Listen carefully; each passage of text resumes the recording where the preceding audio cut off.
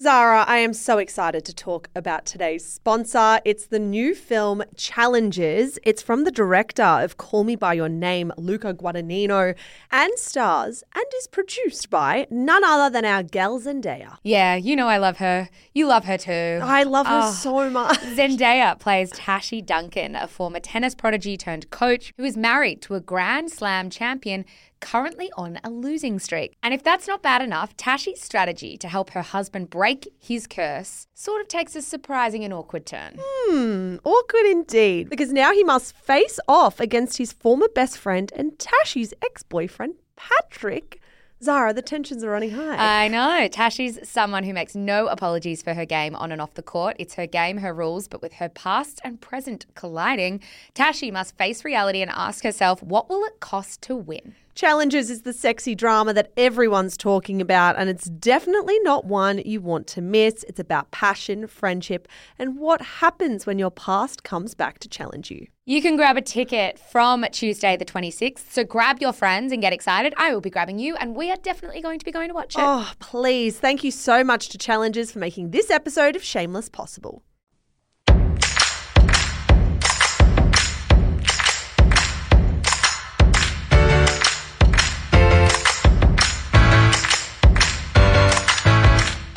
And welcome to Shameless, the celebrity and pop culture podcast for smart women who really, really love dumb stuff. You're joined, as always, by Melbourne journalists Zara McDonald and Michelle Andrews. I'm laughing because I spelt Melbourne. It's been a long day. Coming up on today's show, the Bachelorette finale that fell just a little bit flat, the sudden controversy around Emily Ratajkowski's Australian visit, and the mounting pressure for young people to make something of their weekends. But first, Mish, how was your week been? It has been the most disastrous week, and it's all my own fault. It's a tiny bit hyperbolic. It's all my own fault because I'm on holiday next week. So when you guys are listening to this, I'll be somewhere in Bali getting some sun. I was going to say, how's the humble brag, but it was just a blatant brag. It was just blatant brag. And because of that, when you're freelance and you work for yourself, you don't get paid holiday leave. So my mentality for the past fortnight has been, I've got to do as much work as I can now so I can make up and not feel guilty for not earning money for a full week. And I have slammed myself into the ground, like absolutely slammed myself. I've been waking up most mornings at 4 a.m., sometimes 5 a.m., which is considered a good morning at the moment. And I'm actually exhausted. I think I'm so sleep deprived, which means this will be a very interesting episode. This will be a rollicking time. I don't think I'll be able to censor myself, really. But I did see something interesting on the drive here. I saw a guy who's having a worse week than I am, clearly, using an electric razor to shave his beard while driving. Oh, and it was what, 12 o'clock in the afternoon? And there was hair going everywhere. Jesus. Just beard hair all over his white T-shirt, clearly on his way to somewhere where he needs to have a trim beard. Hair is particularly hard to get off the skin too, and the shirt. Isn't that weird? Like electric razor. Anything else you consumed this week that you like, just to get this back on track? I have been really enjoying, actually, our ex-boss, Lee Campbell, from Mamma Mia, has published a really tear-jerking, emotional, insightful blog series into her struggle with infertility. Yes. And it's called Treading Water. And I love it because I haven't gotten to that stage of my life yet where I'll be trying for children. However, Lee's insights and her words are really raw and candid. And I feel like I understand the plight of infertility more now, and I have more insight into that experience. And I just really admire her bravery in putting that series out. Yeah, I agree. And there's something really important about not just older women, and I say that, you know, quote unquote, but younger people reading about that experience too, not only to arm themselves with facts and experience, but also to arm themselves with compassion for eventually when it does happen either to them or the women around them. I think it's often a case of when you get to the point of having kids, it all sort of sneaks up on you like a tsunami, and not many young women are armed with those kinds of skills. So I agree, it was a really beautiful sort of snappy blog post series. I also like that she did it in such short, sharp bursts. Yeah. So each post was probably 300 words and there's probably 12 of them, but it gives you a really short and cutting glimpse into what that experience is like. And I think it's really beautiful. So we'll obviously put that in the show notes. What was your week like and what have you been consuming? Not much, I have to say. I haven't been consuming much just because I have also been a little bit busy and I can't pretend that I've consumed anything when I really haven't. It's actually funny when I think about how I'm going to answer this question because I look back on the the week that was, and I'm not sure where all my time went because it's not like I have anything to show for it apart from, just working. I did start a podcast series called Believed, which is an in-depth look at the Larry Nassar scandal that sort of hit US gymnastics. Yes, exactly. So this was timed really well with a piece, an in-depth piece on The Cut about how Larry Nassar was able to abuse hundreds of young gymnasts in America, Olympic-level gymnasts, because he was the team doctor. It is so sad. I've only listened to the first episode, but it is so well produced and a really nuanced, sensitive look at that time. I also would recommend the piece on The Cut, although it's very long, so give yourself some time.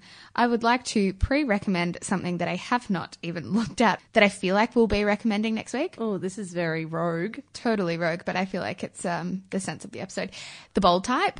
Oh, Because everybody, I feel like we have a need to recommend that on behalf of everybody else that's recommended it to us. We released our first recommendations newsletter, which I think we need to clarify is less of a recommendations newsletter and more of a bit of a column mixed with recommendations, mixed with whatever we're feeling. We've accidentally framed it as purely recommendations, but it was never really meant to be like that. No, it's going to be basically a weekly column from us dropping into your inbox.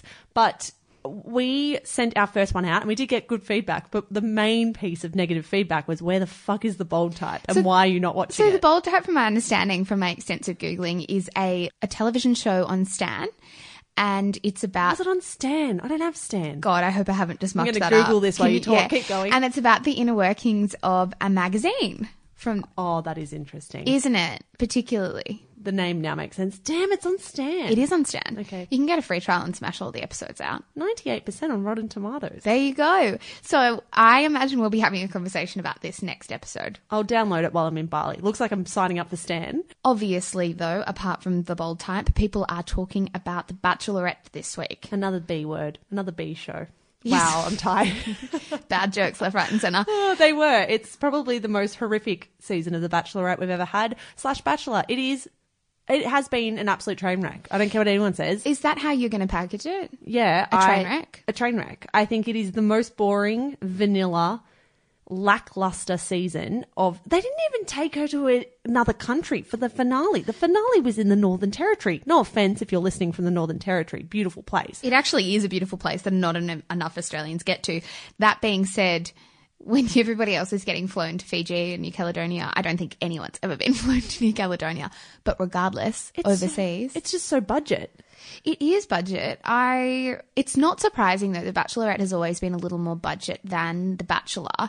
It's interesting to me that they had the foresight to see perhaps the drop in ratings, and maybe they weren't able to sell it in for as much as they are used to. And when I say sell it in, get sponsors on board for the same amount of money that they used to. Well, it wouldn't surprise me. Because people weren't excited about Ellie being the Bachelorette before the show had been aired or filmed. It's so funny because every other season of The Bachelor, I'm trying to dodge spoilers left, right and centre. And on the day of the finale, it's me and my girlfriend sitting around a television watching it together. This season had nothing to it. I couldn't care less. I watched maybe a couple of episodes and then tuned out because... what was there to watch or be interested in anyway? It just seemed like it completely lost that spirit that means that people tuned in. It lost that grit that... What do you think that is, though? I mean, we can talk broadly about how it didn't live up to what it usually is, how perhaps it felt like, to me, they sped through the season as fast as they could. But what do you mean by spirit or grit? I think I've been looking into this a little bit. I do have a theory. I think a lot of it boils down to Warner Brothers now being the production team and the company behind the show. So for the first 3 seasons, Endemol Shine, which is the same production company behind shows that are loved by Australians like MasterChef, they headed up the production for The Bachelor, and they were the ones to bring us people like Tim Robards, Sam Wood, who was Blake Garvey. We'll excuse him for that one. But then what happened with Warner Brothers coming on is we saw this shift away from original people to recycled contestants from other seasons, and then we saw them bring in celebrities like Sophie Monk and the Honey Badger and so on and so forth. It's it's really gone down a very Americanized path with Warner Brothers, I feel. And we've seen a whole lot of backstage production work, which I really don't like either. You know, like breaking the fourth wall with the producers coming forward into the show. Yeah, babe from last season when she was running after that contestant. See, that feels like 2 minutes ago, and yet we've had an entire season of The Bachelorette since. It feels like a tired formula, and that's really interesting to me because the US version has been able to produce more than 20 seasons worth of Bachelor without people feeling like it's tired.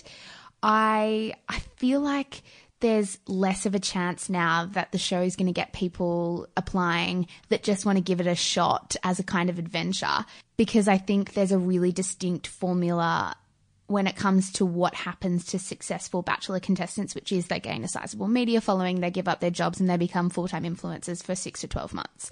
And I think it's very clear that most people applying now are very happy with that being the outcome. When you look back to Tim Robbins' season and even the couple that came after that, there were people in there that will go after fame. In fact, I imagine all of them were happy for fame to be a byproduct of the experience, but some were more genuine people. I agree with that. I think it's sad, and I know it sounds like we're talking about some type of genuine hobby or interest. I know that it's The Bachelorette and The Bachelor, and it's just bullshit at the end of the day. However, I do feel sad because I feel like this is something that I've spoken about with my girlfriends on podcasts.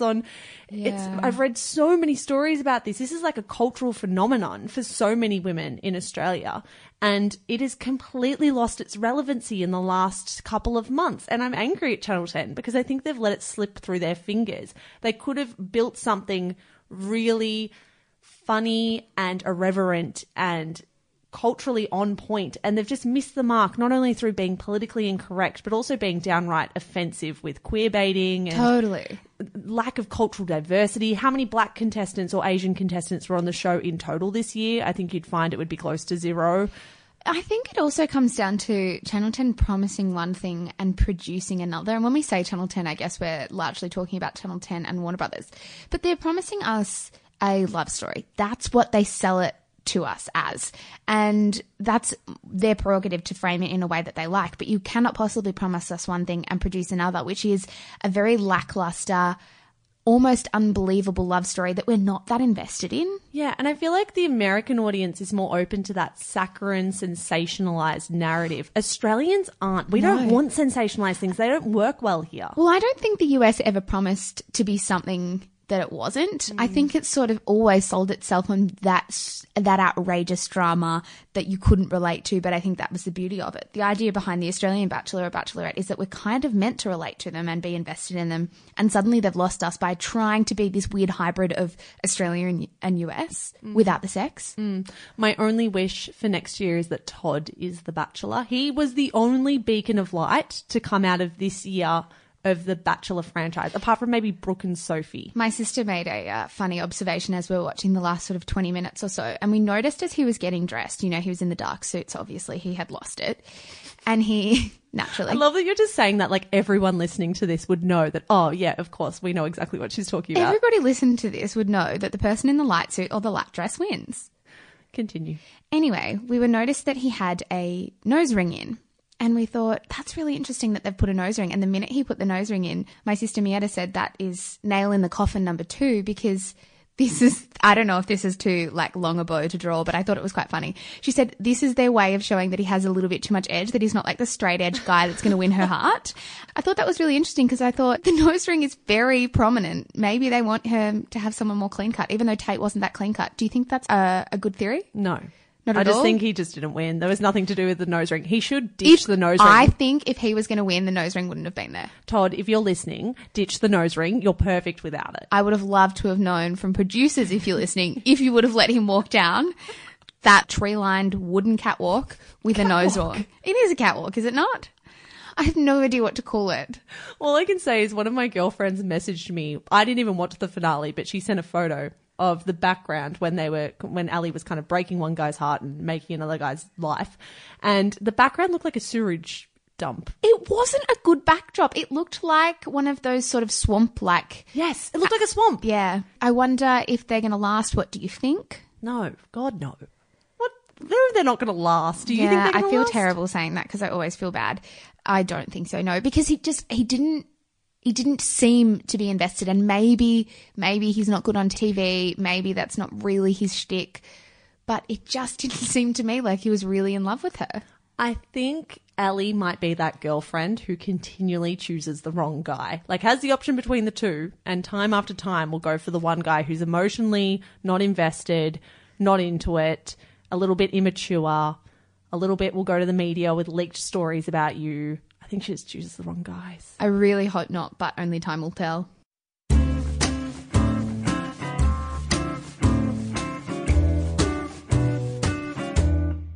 And now it's time for the quick and dirty. Every week we bring you 5 stories from the rough and tumble of the celebrity news cycle that you might have missed. Zara, you are kicking it off this week. All right, let's do it. My first story of the week. Serena Williams is GQ's Woman of the Year. Fans ask, what's with the quotation marks? That is from the New York Times. Were you across this story? Yes, I read it, and I have a different opinion as to what I would have if I just read the headline.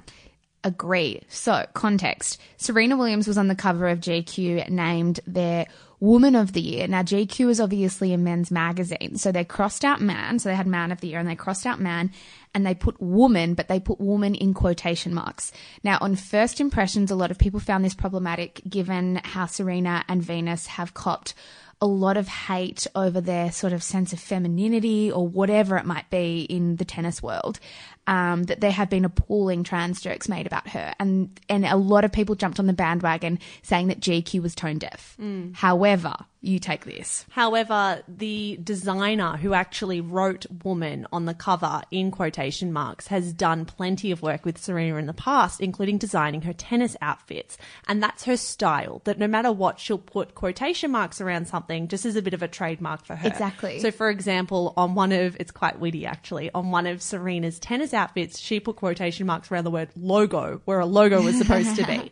So this is just the artist's style of writing things. And GQ quite a did well-known style. Yeah, and GQ did come out and explain that. So I feel like it was a bit of a beat up. However, I can totally see why people would have been immediately put off by those. I think without the context for sure, but if there's anything we've learned in this kind of fast-paced digital world, it's that context is everything. Exactly, and Serena would have loved that artist if she's worked with her so many times. Yeah. Serena would have absolutely approved that cover. So I think it's just another lesson again in before you jump on the hatred bandwagon. Do some reading. Take a breath.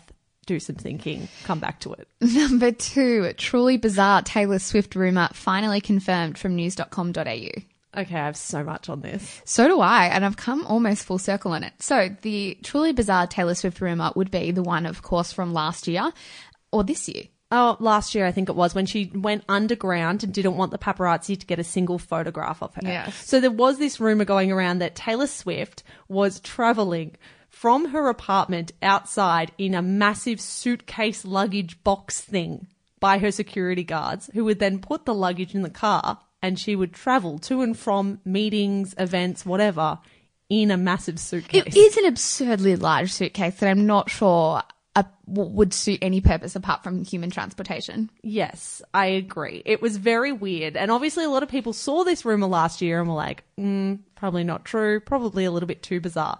However, Zayn Malik of One Direction fame and Gigi Hadid fame came out and said, no, that's true. Last year she was travelling around in a giant suitcase and nobody realised. However, there's then another twist. There is. So, in our Facebook group, by the way, which has been renamed, might we add? Shameless Podcast Community. That's it. Please don't go searching Shameless Celebrity Gossip anymore because we will not be there. We are Shameless Podcast Community. Somebody posted a blind item, and we have spoken about blind items on the podcast before, but they are basically anonymous sort of celebrity riddles. Gossip tip-offs that don't name anyone for defamation reasons, really. They're very exciting little tidbits, I must admit. And there was a blind item that said that Taylor Swift has been planting false rumours about herself to certain people in her circle that she might not necessarily trust to see whether they do leak those stories. Yes, and this blind item was saying that one of those members was a member of an A-list boy band. Well, there you go. I do think it's interesting because Zayn Malik is in her circle, given he dates Gigi Hadid, and Gigi Hadid is friends with Taylor Swift. Anyway, a whole lot going on there. But I find that fascinating. I will keep my eye on that story and the blind items to come to see whether that is quite legit. I feel like we'll never know for sure. For some reason, I wouldn't put it past Zayn Malik to be one leaking celebrity stories. I don't know why. I wouldn't put it past him either to be the one that's not entirely clued on to the fact he's being played. It just like seems a little bit slow. Seems like a tiny bit of a dope. I mean that in the nicest possible way, and I'm not sure that can come across in the nicest possible way. Alas, I'm going to move on to my third story. Yeah, I don't think we need to worry about Zayn Malik listening to the Shameless podcast. Definitely not. Channing Tatum's girlfriend reveals secret health battle. That is from 9 News. We put this on our Instagram and corrected the headline for 9 News. You're so welcome, 9 News. Sassy. And people thought that we were joking and that this was a fake headline. This actually appeared. I'll repeat it again. Channing Tatum's girlfriend reveals secret health battle. That girlfriend is Jessie J, a.k.a. the musician who has sold over 20 million singles. Why don't you sing one? No. Come on. You've heard me sing before. It's not pretty. No, but it's true. What the hell? Why are we defining her by a boyfriend that she's had for all of 2 seconds when she's been in the public eye for about a decade? The most interesting part about this is that I don't know how many people are necessarily across the fact they're even dating. So it's not a clever headline because we're not really across that yet. And so we don't know who they're talking about. Smarter to just say Jessie J. Maybe they were, thinking on the go. How we always do this podcast. Go for it. Maybe they were trying to do a bit of a clickbaity thing because the photo of Jessie J looked a little bit like Jenna Dewan, which is Channing Tatum's ex-wife. Mm-hmm. I wonder if they were trying to prey on intrigue. Yeah, maybe. I don't know. I think it's just absolute bullshit. Her name is Jessie J. Her name is not Channing Tatum's girlfriend. Her full name is not Jessie J. No, that's her public name, though. Of course, I'm kidding. Don't try and pull me up on this. I'm just joking around. Anyway, Channel 9, that is a crappy headline, and you can do better next time. Thanks. Great work, Michelle. Tell them what you think. I'm sure they're listening. Number 4, Swedish Instagram model insists she's not pretending to be black. That is from The Cut. You got a bit in trouble from our own listeners about this week. I did, but I have to say everybody kind of came around by the end of that discussion. I put this link in our Facebook group, Shameless Podcast Community. We're going to be plug. And I didn't put enough nuance around the link. All I put in there is, holy hell, this is so messed up, and then jumped off my phone, which was probably my biggest mistake. The story is about a Swedish brunette Instagram model who covers herself in so much fake tan that she does appear to be black. Her hair, her makeup, her clothing, her mannerisms, every way that she goes about approaching Instagram makes her seem like a woman of colour when she is not. Yeah. Now, it's a really hard story to read and consume because I think a lot of people immediately read that and thought, well, I wear fake tan. I'm not appropriating a culture. I wear fake tan too. In fact, I'm wearing probably too much of it right now.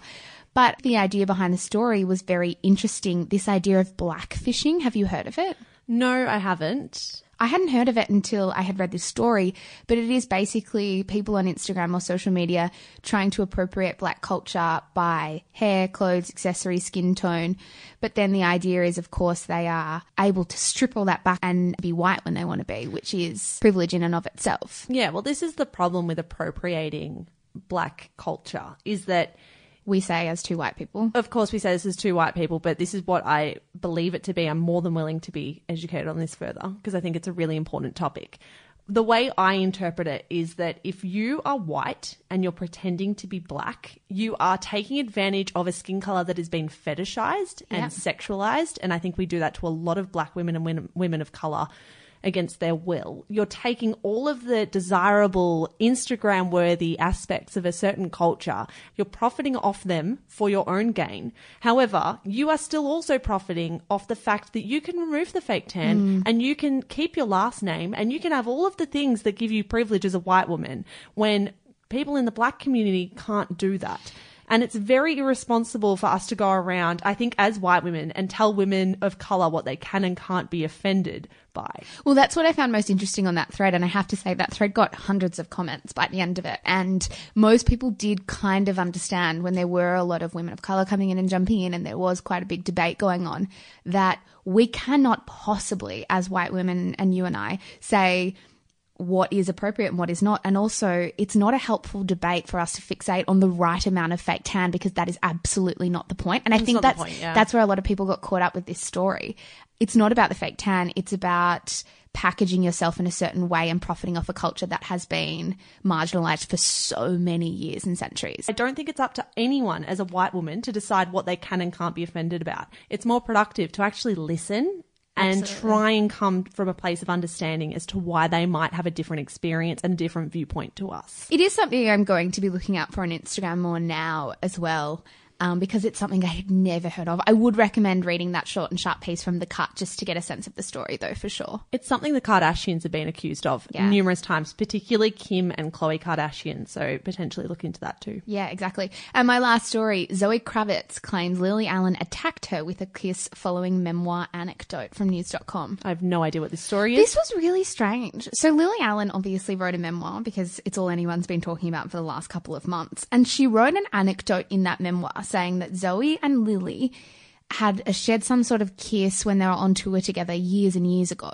And now Zoe Kravitz is coming out saying, well, that didn't really happen. She kind of attacked me with this kiss. And Zoe Kravitz has denigrated this book quite a lot, saying no one's reading it. It's super inappropriate for her to be having this anecdote when it didn't happen as she said it did, which I thought was very interesting. This is quite a controversial book, it seems. She did speak about sleeping with someone's husband on a plane as well, Yeah. from memory. Just a few explosive claims in there. Maybe we should actually read that book. I can't.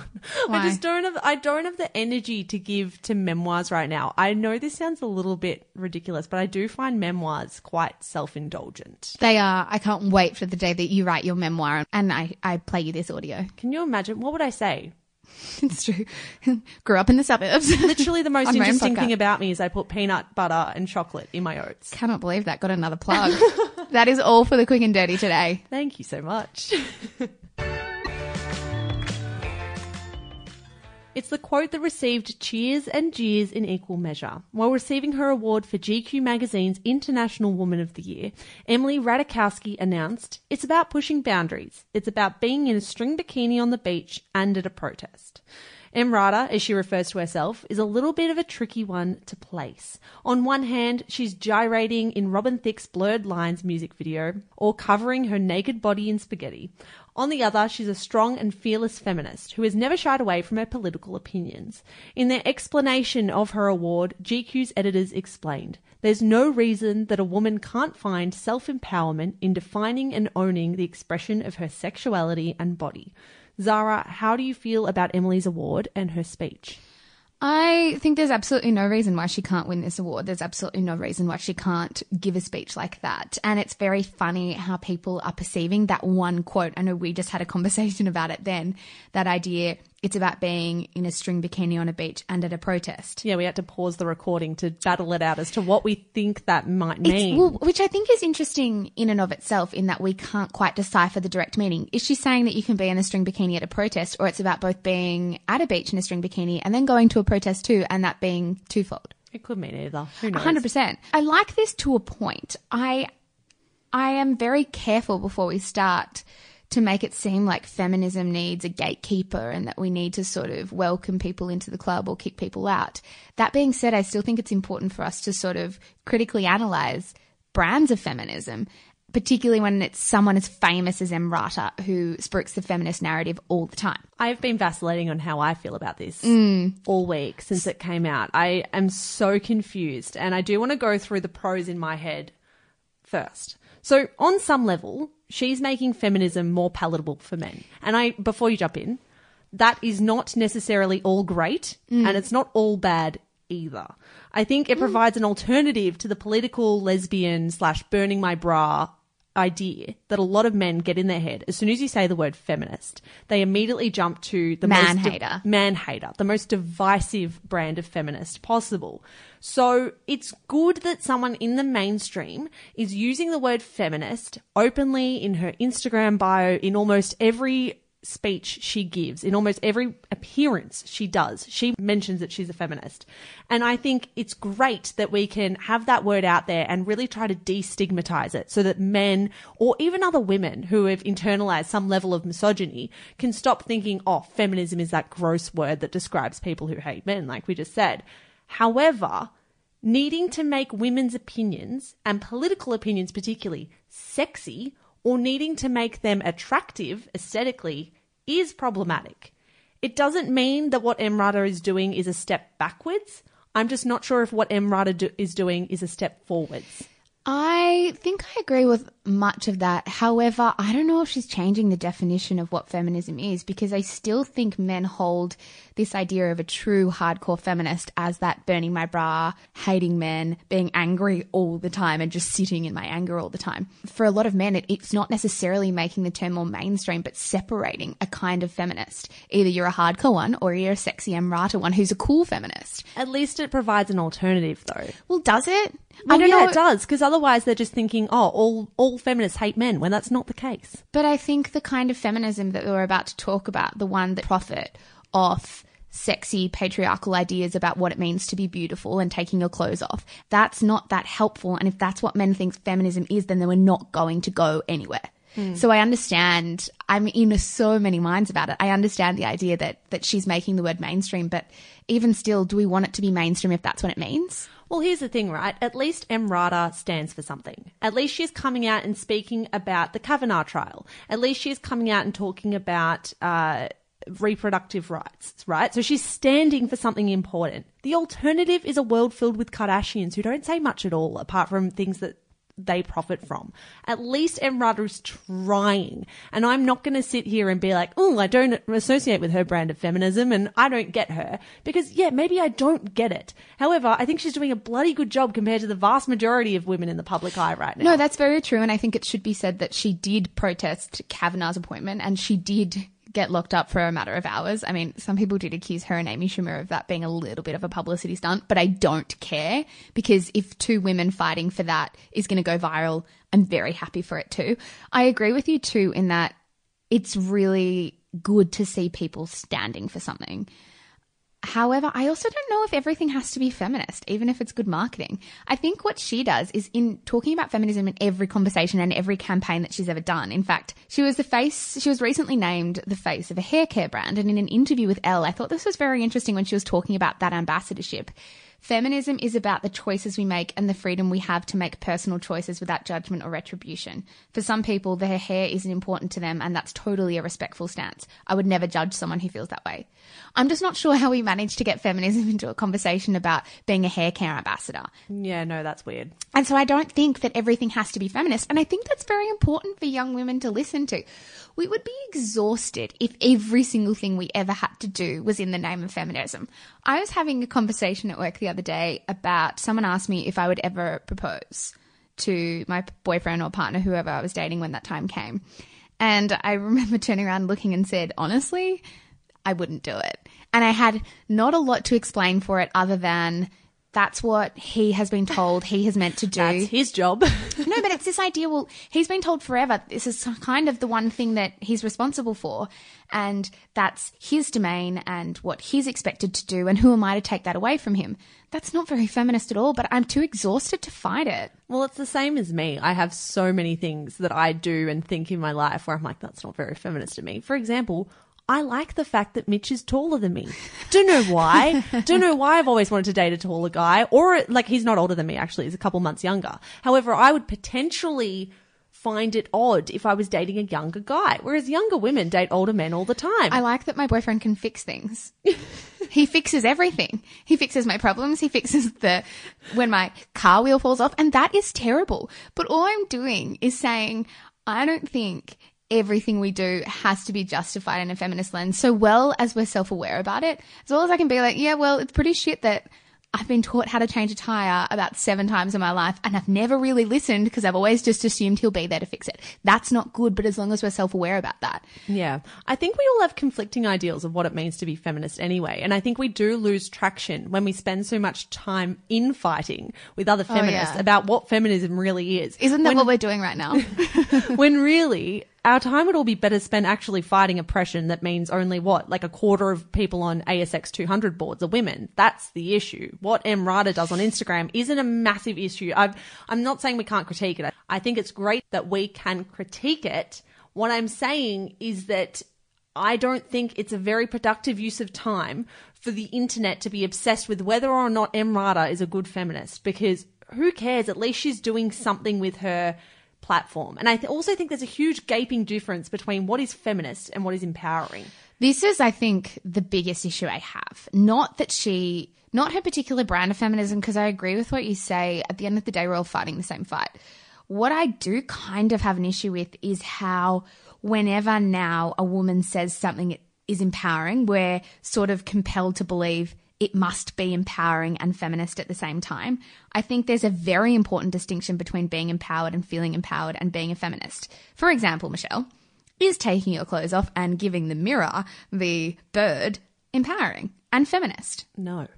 It might be your version of empowering. And when I say that, I'm obviously talking about that very famous image of Emrata and Kim Kardashian in someone's bathroom doing that. You can say that's empowering, but don't say that's inherently feminist, because taking your clothes off and looking sexy in a very general, conventional, beautiful way is playing into what the patriarchy thinks is beautiful, and that's why your clothes are off. Yeah, exactly. Often what's empowering at an individual level is what actually sets us back a little bit with feminism. So it's fine if you feel empowered by taking your clothes off and thrusting whatever body part you like at a camera and posting that and getting rewarded by men for that. That is totally fine. However, calling that feminism is just a lie. That's not feminism, because you're actually, exactly as you said, promoting an ideal that was built by men to oppress you. I think we've accidentally conflated feeling sexy for feeling empowered for being feminist. And somewhere along the way, we've got to break that up. Yeah, well, here's the thing. Like, the whole thing about oppression and the oppression of women is that our value lies in how sexy we are and how attractive we are. And that's what we're trying to break, that we're worth so much more than our bodies and what we look like. So when we continually put ourselves out there and be like, yeah, but look, I'm empowered, I'm putting my six pack on Instagram.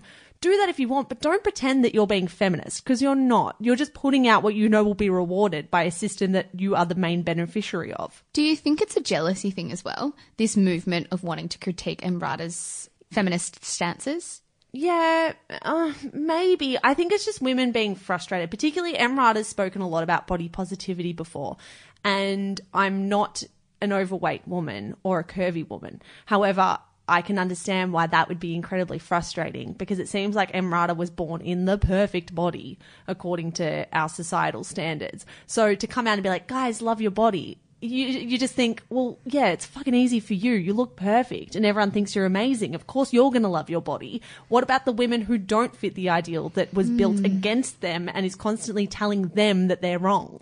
I definitely think there's an element of jealousy, and that might not go down well. People might not like hearing that, but I think we have an inherent habit of feeling jealous of the beautiful, of the people who benefit from the system that the rest of us find ways to exist around, which is this beauty ideal. I think it's also about these women wanting to be political, and for us saying, well, if you want to do that, you want to say that, that's fine, but your actions are going to have to speak louder than your words. And at the moment, I think with Emrata, her words speak louder than her actions. It might even be that she in herself is very conflicted. A lot of her commercial appeal is in appealing to men. And she probably logs onto Instagram every day. Oh, sorry, who logs onto Instagram? Just turns on Instagram every day and knows the way she's going to be rewarded in likes, in relevancy, in dollars is to be as sexy and as hot as possible. She might have two things at once. She might be insecure to the point where she knows that if she stops posting that, her career might go down the drain. She also knows that she's a feminist, and deep down, she probably sees her own behaviour as problematic.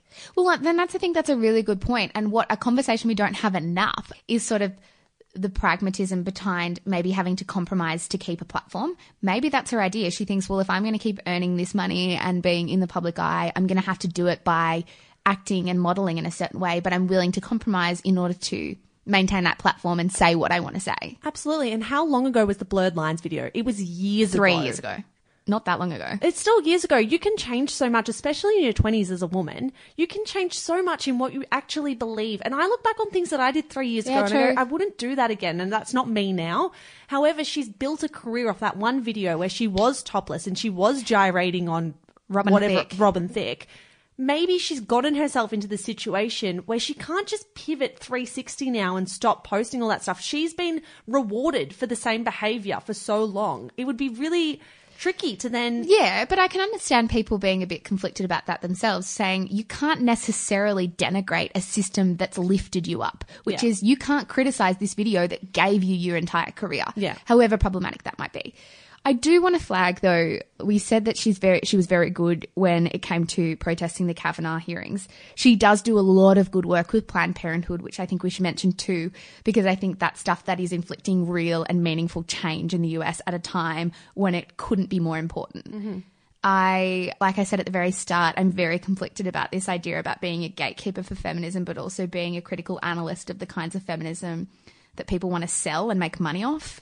Yeah, the marketing aspect is problematic. However, I do think it's a good thing that GQ has almost 100% male audience, I'm sure, very mainstream publication, and they are seeing the word feminist used in a non-derogatory way. And I think overall that's probably a good thing.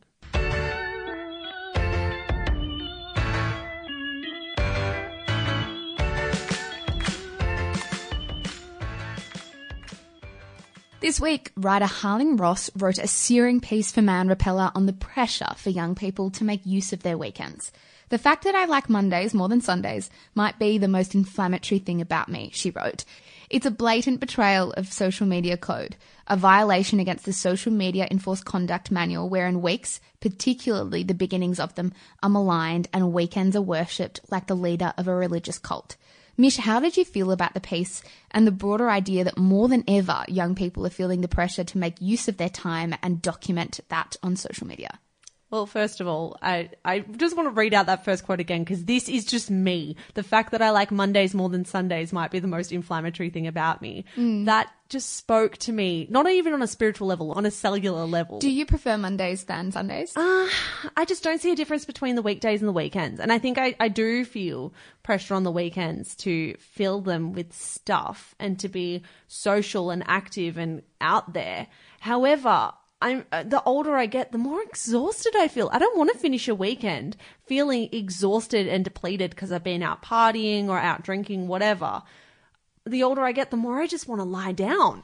I kind of think that thing you just said where you said I don't really see the difference between weekdays and weekends might actually be the key to happiness. And I know that that's quite a broad, I've achieved it. At general 24. statement. But I've thought about this for a while because I try to be as self-aware as I possibly can in what gets me down and how to sort of lift me out of holes. And I realized perhaps at the start of this year that my whole life was hinging on what day of the week it was. I was crawling to Fridays, and then Fridays would come and I was so excited for the weekends, but for some reason they sort of never lived up to the expectation that you had to them.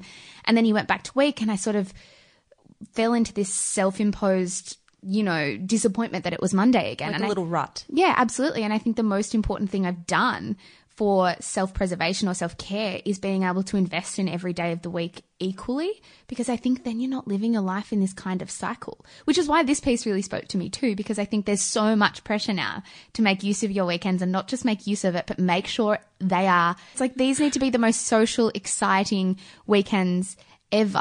And sometimes all we want to do is sit inside. In fact, generally, a lot of studies show that we are the laziest generation of all. Yeah, I think it's interesting when people always say how quickly the year goes and how quickly each week goes and that we're almost at Christmas. Potentially those are the people who really focus on that cycle. So every cycle that you're down, it's like another week down. Whereas since going to freelancing and working for myself, I've realized that I don't follow a typical working week. I don't work Monday to Friday anymore. I do a bit of work on every single day. It's very rare for me to have a full day off work. I'm looking forward to a week off now, but it's interesting because I think moving away from that 9 to 5 cycle has been really good for me actually. And it's meant that every day I have a bit of me time and have a bit of relaxation, and I don't worry if I'm going to have a drink on a Wednesday night. I don't worry about the next day. But that is a privilege. Of course, which a lot of people don't have. That's what I was about to say. It's a huge privilege to be able to do that. But I don't think that you can have this attitude exclusively working freelance, because I work full time at the moment and I'm doing this sort of on the side. So free time is not a huge commodity I know much about. However, I think it was really important for me to find that mentality despite the 9 to 5 job. And it's a very hard thing to do. But I found filling my weeknights was one of the most important things I could do socially for my mental health. I loved this concept of weekend worship that Harling talks about, the unique pressure that you probably don't miss that comes with turning up to work on a Monday and someone asking you what you did on the weekend. And it's happened to me the last few weeks, and I don't even know where to start because I think I have no idea what I did. I mean, yeah, I might have gone out for dinner with my friends one night and I'm not really sure. I worked the rest of the weekend, or I'm not sure what I did. But there is this unique pressure to sort of perform outside the workplace and have a life outside the workplace, when in reality, a lot of us don't have a life outside the workplace worthy of, bustling conversation. Well, it's also a lot of pressure when you get asked on a Thursday leading into a weekend. What are you doing? Or a Friday. What are you doing this weekend? You're like, fuck, what am I doing apart from going to my cousin's first birthday or something utterly uninteresting? I do think part of it comes into the fact that now our work bleeds into every hour of the day. So maybe in the past when people worked just the 9 to 5, they didn't put as much emphasis on the weekend because you'd leave the office and you'd have that downtime at night, or you'd have the downtime in the morning before everyone woke up. However, now we're working really 7 a.m. till about 10 p.m. because we're constantly switched on to our emails. We're constantly locked in, particularly if you're in a digital sphere that you're working in, which the vast majority of us would be now. Maybe it's a feeling that the weekend is the only quarantined and sacred space of the entire week, because some people can't just switch off from their work at 5 p.m. on a Thursday night. That time isn't sacred. They still feel like they're switched on. So the moment to switch off and let loose is suddenly amplified and magnified in their mind. I feel like weekends are becoming so performative when they do play out on social media. And the one thing I think often when I'm scrolling through social media, particularly on the weekend, is how people afford it. Like living a life that exists on social media on the weekend. You might be going out for dinner and drinks, and all I can actually think is, I'm pretty good with money and I earn okay money, but if I lived like this every day, I'd be dead broke. The money aspect is probably the biggest aspect of it for me. Yeah. That I love seeing friends, but to be honest, what's your ideal Saturday night now? It would be going out for dinner and drinks. Exactly the same. Whereas if you asked me 2 years ago, it would be going clubbing, which involves buying a new dress. I'm too tired. Spending all this money on drinks, etc., etc. Whereas the money involved in having a jam-packed weekend, going to brunches, going to dinners, buying drinks. Filling the space in an Instagram-worthy way is the most expensive thing that we don't talk about. Absolutely. And I just can't afford it. I want to save for an apartment. Like, I know that sounds so boring. I sound like such a nana in this segment, but I think I'm 24 now and I'm very different with how I would have spent my weekends 2 years ago. Totally. I feel a bit conflicted, and I have kind of all year about how I actually spend my weekends. I despair when I wake up feeling great on a Sunday morning because I'm looking at the Instagram stuff that went on the night before and I think, far out, I'm wasting my 20s. Like, what am I doing? And then I despair when I drink myself into a state and wake up feeling terrible on Sunday. And I think, what am I doing with my life? Why have I just wasted an entire day? I've definitely experienced recently a little bit of resentment towards me that I have a long-term boyfriend and I'm not really into that nighttime scene anymore, particularly family or maybe like distant friends or even someone that you meet. It's almost like a shame. It's like, oh, what a shame that you live with your boyfriend at such a young age. You've been together since you were in your early 20s. What a shame. You're so happy. Yeah, it's kind of like, oh, you're wasting your 20s. When no, I couldn't decide when I was going to meet my boyfriend and decide that we were going to live together and so on and so forth. It's this attitude towards people who get into relationships early. It's like, oh, you've wasted the best years of your life. But what's to say getting pissed on Saturday night and not remembering a thing is the best year of your life? I mean, you don't remember it, so how do you even know? Also, my boyfriend see me get drunk many a time. The idea that when you get a boyfriend, you can't have fun is pretty close-minded, I think. It's funny, this year, I feel like our years have followed a similar path, probably because we work together.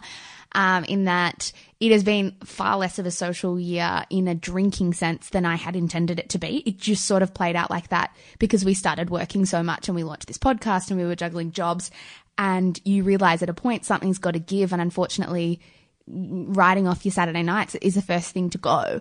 And it's been funny and strange and interesting how my relationship with that social life has evolved because I'm not as stressed anymore. I mean, I still have kind of moments where I think maybe I should be FOMO. Maybe I should be making more of an effort to sort of make use of that time. And then the other part of me thinks, well, how could we possibly control this as the work that we had to do?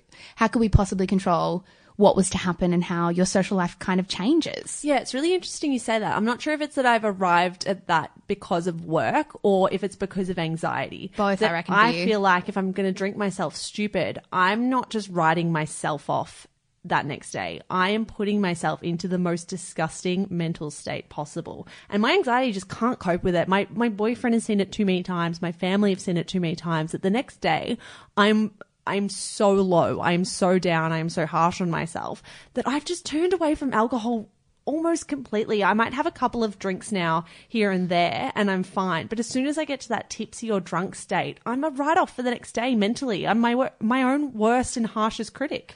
I think for me, it's very interesting that you're not the anomaly. And to be honest, with my social life sort of shifting a little bit in the last 10 months, changing, I'm not the anomaly either. Young people are going out less. A neurologist told the New York Post in 2016, cases of exhaustion among young people are on the rise. Going out is very expensive. I think a lot of us live further out of the city than our parents did.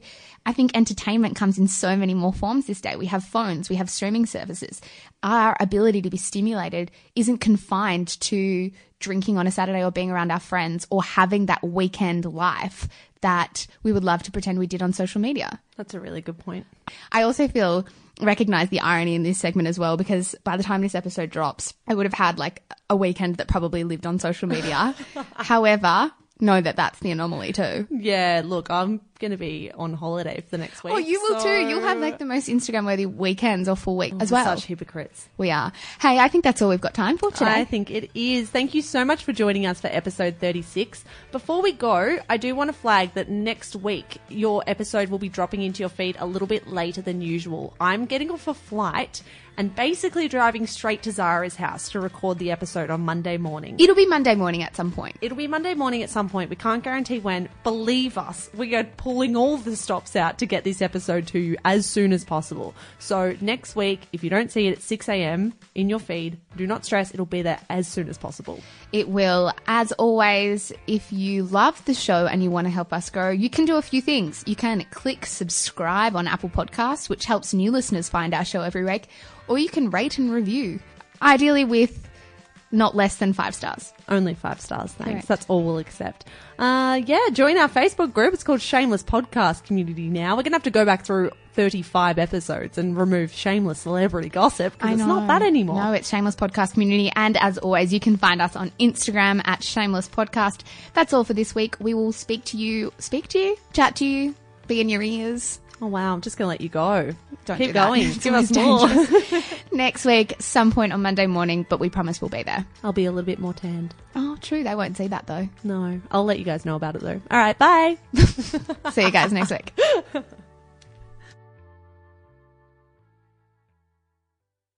Hello guys, Mish here. I am the co-founder of Shameless Media. Thank you so much for giving us your ears and your mind and your time. We're so grateful. If you enjoy the stuff that we produce, may I recommend our brand new podcast, Style-ish. Stylish, if you want to say it quickly. Style-ish, if you want to take the long way through.